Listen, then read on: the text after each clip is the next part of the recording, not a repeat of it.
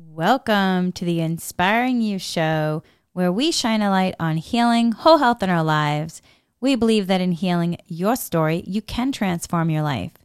We are here to provide hope, tips, tools, resources, and a community so no one feels alone in this journey called life. I'm Henry, an intuitive empath, mindfulness meditation teacher, dowsing and Reiki master teacher, and energy healer. This, my friends, is a vibrational experience, a remembering of the truth of who we are. The content is light encoded to assist you on your journey if you wish to receive for your highest good. Welcome to the show, everyone. Okay, so we are continuing our talk about mindfulness of the body. In the prior couple episodes, we did a mindfulness body, part 1, then a mindfulness meditation for the body, and now we are continuing that conversation about mindfulness of the body. So with mindfulness, there's the usual instructions for mindfulness meditation, recommending that you use breathing as the center, the default, grounding yourself and centering yourself in the experience of breathing. Yet, there are some people for whom the breath is not so useful, and that's completely okay.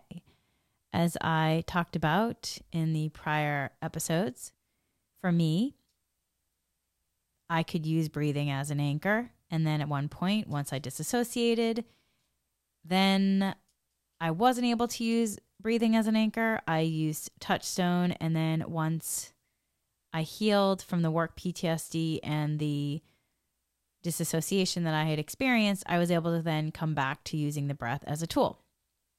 So there are also, so that may be the case for you too.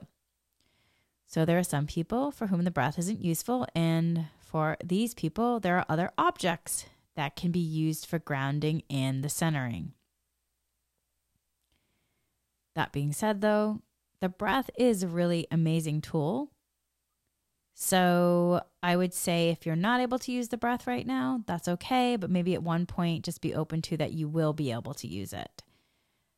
So the point of mindfulness meditation is not to live in your breathing all the time, but to learn how to bring a wise, freeing, and liberating attention to all aspects of our lives.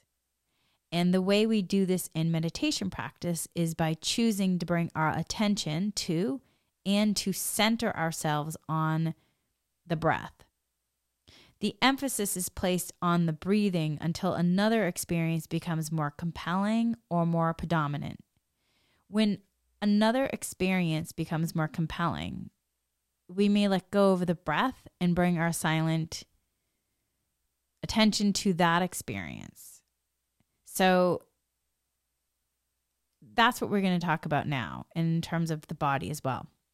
So if a sensation in your body becomes stronger than the sensation of breathing, you can let go of the breath and let your attention settle into that physical experience in your body if that's more compelling.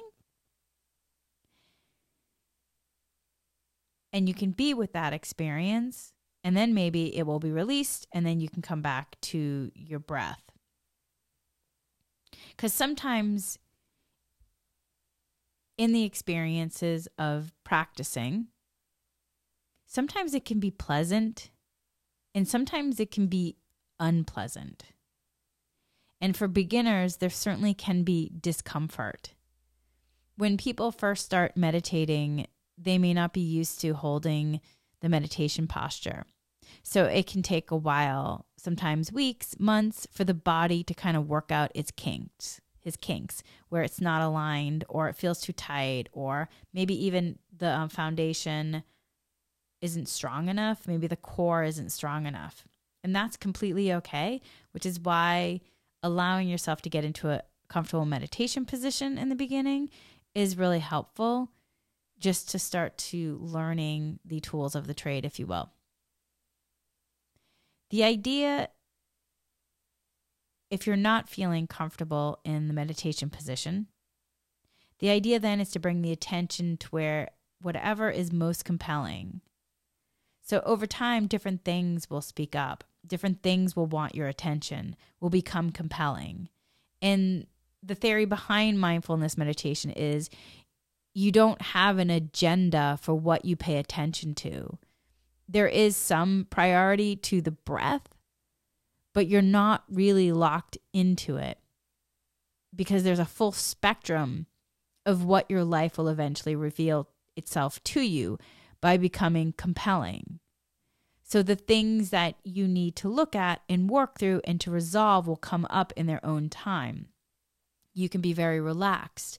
You don't have to be in a hurry expecting things to happen. Over time, emotions come up, thoughts come up, body sensations come up. A lot of things will come up and get worked through. In traditional Buddhism, there's a purification process, a clearing process, or an emptying process. And there has to be a willingness to let go of the breath and open up to the wider spectrum of what's going on. And I would say in terms of Reiki energy healing or dowsing energy healing, it's also the same, that you have to have a willingness. You have to let go, be willing to be healed. You have to be willing to let go to allow yourself that wider spectrum of what's going on. So the body becomes, so if the body becomes more compelling and more predominant than your breathing, then just let go of your breathing. Let your attention center itself on that part of your body with the strongest sensation. And again, you're separating out the commentary though, and you just stay with the immediacy of that experience. The immediate experience is often much more simple than the commentary. Stay with the simplicity of it and then hang in with it. Hang in with it. Hang in with it. Get to know it better. Feel it more fully. Feel it more fully. See if you can enter into the experience more fully and sense and be present for it. And if entering into it more fully is too much, then imagine that you're taking a bird's eye view of it, that you're getting into that observer role. Still stay present for the experience, but imagine that you are a bird up in the sky watching from a distance. And for some experiences, that's the way you stay present, because if you get too close to it, it might feel too intense. So you just want to take care of yourself through this process. You're still staying present, but with a bird's eye view, making it possible to be there with it. And you can adjust the distance you have. That is something that I had to do for a while when I was going through my own experience of healing trauma. So the idea is to be present for an experience as long as it's predominant. And what we're doing is training our mindfulness. And since mindfulness can be trained on anything, we're training it on a strong sensation in the body. If there's an idea that the strong sensation shouldn't be there, my friends, that's commentary. That's having a judgment. That might be criticizing yourself. So if you have the idea that you need to get rid of this, that's a comment. If you have the idea, if only this wasn't here, then I could really meditate, that's a comment. You don't have to believe any of those comments. You don't have to get involved in the commentary. You don't. This is where you stay on the train platform. You let the trains go by. The trains are the commentary. You note the train going by as commentary.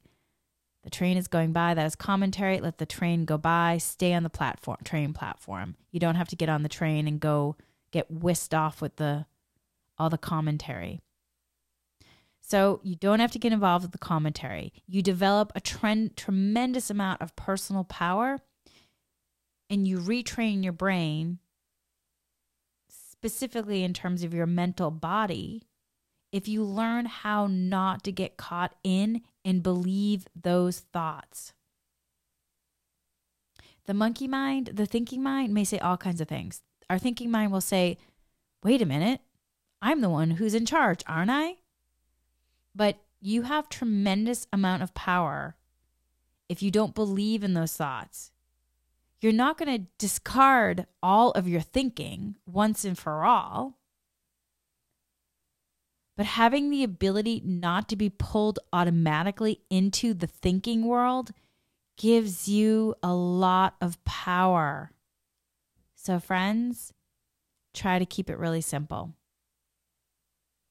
Enter into the world of the sensations in your body. It can be helpful to use the labeling system. It can be helpful to label them using mental notes. So if you feel an itch, name it itch, itch. If it stays for a long time, then the thought arises, it's been there too long. That's a comment.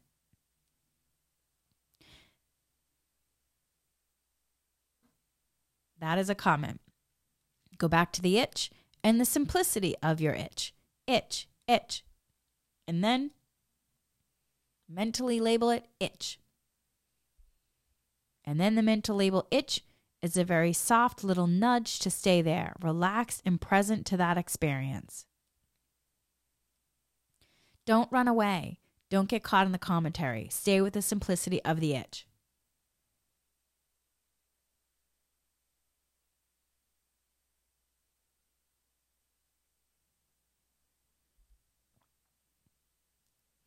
Sorry, I had to take a sip of water.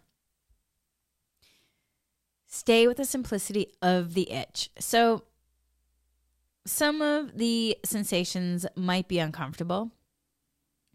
They might be uncomfortable. I've definitely been in that experience. There might be pain, and pain is very interesting.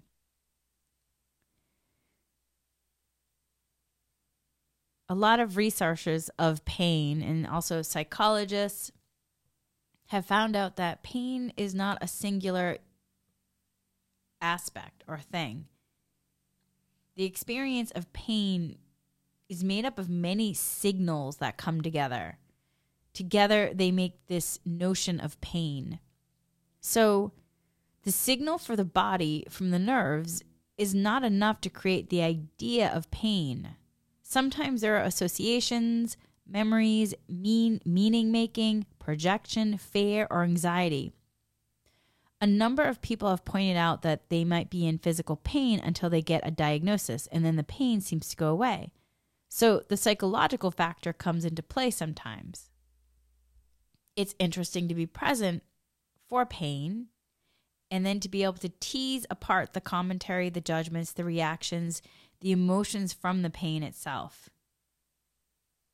And many people find that when they can do that, the pain is released somewhat and the pain may not be as bad. What can make pain difficult even more are all the secondary reactions to it. And so mindfulness training is very simple and soft. It's actually learning not to get caught up in the flow of the comments that can run our lives. So training you to stay there in the here and now, in the present. And the more you stay there in the present, the more you can tease apart the subtler and subtler comments, reactions, feelings, judgments that might be connected to pain. As long as we hold ourselves at a distance from pain, like that pain, I don't want to look at it.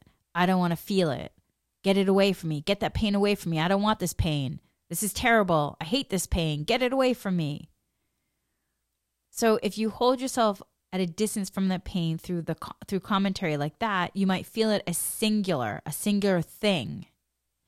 But if you actually relax and soften and go into the pain and feel the pain, then it can tend to break up and you see it as made up of a variety of different sensations. It might be pulling, twisting, tearing, burning, vibrating. It also might make you feel sad or frustrated. You might also find that if you get really close to the pain may not be constant. it's actually turning itself on and off. Or it's not all in the same place. It's moving around. It might be moving just a little bit here and there, but it's moving, pulsating, and sparking. And when you see it sparking, vibrating, pulsing, and moving, it's a little bit harder for the mind to get caught up in, oh no, this is permanent, it's constant, because it's moving. So there's an impermanence, like it's not permanent. So it's a little bit more harder for the mind to get caught up in, oh no, this is permanent, it's constant, which then helps to bring relief. So a new world then can really open up to the many experiences when you bring this careful mindfulness to them and you drop below the commentary and concepts you have about them, or I would say above the commentary and the concepts you have about them, because you're shifting upward to a higher vibrational frequency. So if you relate to pain just as pain, you may be relating through a concept and all the associations you have to that concept. But if you experience the sensations, they may still be uncomfortable, but the experience might be more one of twisting, pressure, tension, and a variety of particular sensations. And the same thing is true for pleasant sensations. You might go ahead and feel a pleasant sensation and be present for it. And we also include sounds in physical sensations. Sounds are not meant to be seen as intrusions from mindfulness meditation. They're to be included with it. So now when people do concentration meditations, which is a different style of meditation, there are things which are considered to be distractions. In concentration meditations, you try to concentrate on one thing. So something can take you away from that. However, in mindfulness meditation, we're not locking into one thing. We're not locking on the breath. We're ready to open the awareness to what is happening. So if a sound becomes predominant, then we do sound meditation. If your neighbor's dog is barking, you don't have to be angry thinking, that's disturbing my meditation. That dog's barking is loud. The dog barking becomes part of your meditation. So what we do then is turn the attention to the listening. Hearing. We label it hearing. You could also say dog barking. Hearing dog barking. You could label it. Or you could simply say hearing. We take in the vibration, the sense, the feelings, the whole experience of listening to the dog barking. So that is part of it. You just label it as dog barking. All right. So that's really what's amazing about mindfulness meditation. And when we're talking about all this, there aren't really like any distractions. It's just something to include in the awareness. In terms of like breath, body, sounds, you try to stay with your breath as best as you can. If a strong sensation arises in your body that's more compelling than your breath, you let go of the breath, you turn to that. And if strong, compelling sound arise, you be relaxed, you include those. Every time you take in something new, every time you say, oh, that's compelling, let me take that in. You try to see if you can meet that experience with a sense of ease, relaxation. Don't be alarmed. Don't pounce on it. Okay, I'm going to take this experience in. Be as you would if you were standing at the beach taking in that breeze. You allow yourself to do it in a soft way. Even if part of you is upset that the knee hurts, see if you can train yourself to meet this with a bit of softness, a little bit of softness. And as you do this, you'll begin to see how your state of presence starts to really change, where you become more embodied and you're more present and more grounded, more aligned, more alert, and more awake. And you're just flowing through life with more of an ease and grace in a non-reactive way, because you're in your formal meditation practice. You're literally retraining not only your brain, but also your aspect of your body, your mental body. You're retraining the monkey mind, and you're training yourself to be in the flow and to allow yourself to follow the energy for the highest good. That being said, so say if with the dog barking, so you note the dog barking, and then, you could say hearing, and then you then come back to the breath. You follow the breath in, follow the breath out. If the dog barks again, hearing, come back to the breath, follow the breath in, follow the breath out. Oh, my right knee is pulsating. Oh, you label it, knee pulsating. You don't get carried away with any story, though. You let go of the story. You don't go into a story about the dog barking. You don't go into a story about the knee hurting. Oh my God, my knee hurt because this is. No, it's just a simple awareness. Oh, sensation on knee. You can bring it into the awareness with a softness. And if the sensation goes away, or whether it goes away or not, you can then come back to your breath if you're using your breath as your anchor. You always come back to your anchor point, and your breath could be your anchor, breathing in, breathing out. It could also be touch. So you could be doing a touchstone with your hands on your lap, or it could be in a mudra like Gyan Mudra. That could be your anchor. You always come back to your anchor.